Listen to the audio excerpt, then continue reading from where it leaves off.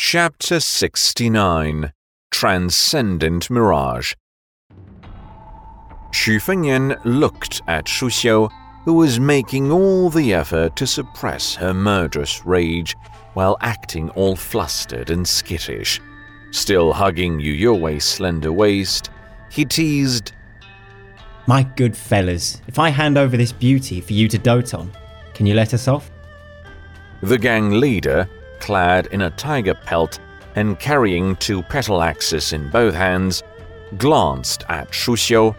He pointed his axe toward Yu Youwei, then turned his head and sniggered. "This one's mine. Nobody can touch her. Do whatever you want with the rest. Just remember not to exhaust them to death. Clean them up afterward and send them to my room." Fengnian asked, "I remember this used to be old Mung's turf. Where do you guys come in?" The gang leader gave a scornful snort and said, "That piece of shit can't even kill a man. We'd driven him out long ago. Now cut the crap and meet your doom. It'll be over in a swing." Fengnian let go of Yu Youwei and got on his feet with blades in hand. Looking at his stance, the gang leader laughed diabolically. "Fancy some snotty kid waving his blade at me." Fengnian kindly pointed out, "Behind you?" The gang leader turned his head and threw a swift glance. What? Aside from the second and third in command, why was this unfamiliar lady in green the only other one standing? Why were the rest of them all lying on the ground? Shu Xiu unleashed a swift kick, and the skinny ape-like figure seemed to be hit with an explosive cannon. His body bent like a bow before being sent off flying backward. He crashed into a wall, a circular splatter of blood spreading around him, as if he were a mosquito being slapped to death in one strike. Having finished him off in a single kick, Shu Xiu gave a cold smirk and said, "Not even worth dirtying my hands for." The petal axes in the gang leader's hands were shaking terribly. He neither had the guts to retreat nor the courage to attack. Was today going to be the end of him? With a thud, the third in command fell on his knees, crying like a child and begging for mercy. Fengnian raised a question. "So that Mung fella's dead?" The gang leader bowed and replied, No, old Meng and I go way back. We've merely exchanged turfs." "Oh."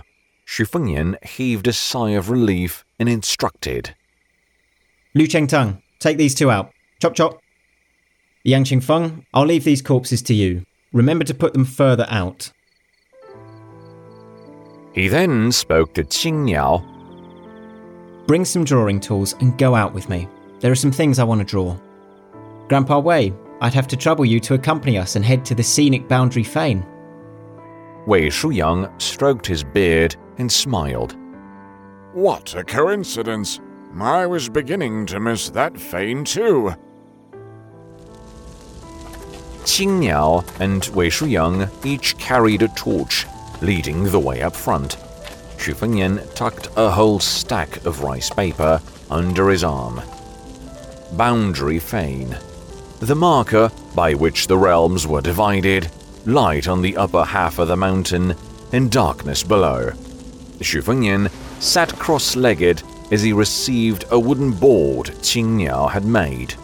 Placing the rice paper on top of it, he distilled his focus into drawing in detail the topography of all the lands they had passed since northern Liang. It turned out to be even more precise and accurate than the work of veteran cartographer officials, not to mention more in-depth and intricate. An hour in, and after going through about a dozen rice papers, Fengnian finally finished drawing Mount Qingcheng.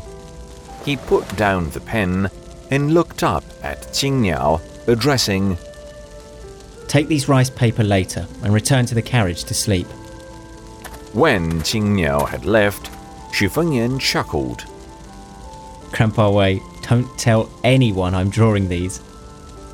The old Taoist nodded and said, Of course, my lips are sealed. Shu Fengnian closed his eyes, his face toward the pristine mountains and blades stacked on his lap. Pressing his fingers together and chanting Codex of Flavium, he silently delved into meditation. Wei Shuyang stayed awake for the night, simply sitting by the side and observing the prince in his mysterious semi-sleeping state. A faint transcendent mirage seemed to emanate from between his brows. As dawn approached and the sun rose, the tiny scarlet mark between Shu Fengnian's brows transitioned into a pale purple. With the first wash of the morning light, Shu Fengnian slowly opened his eyes.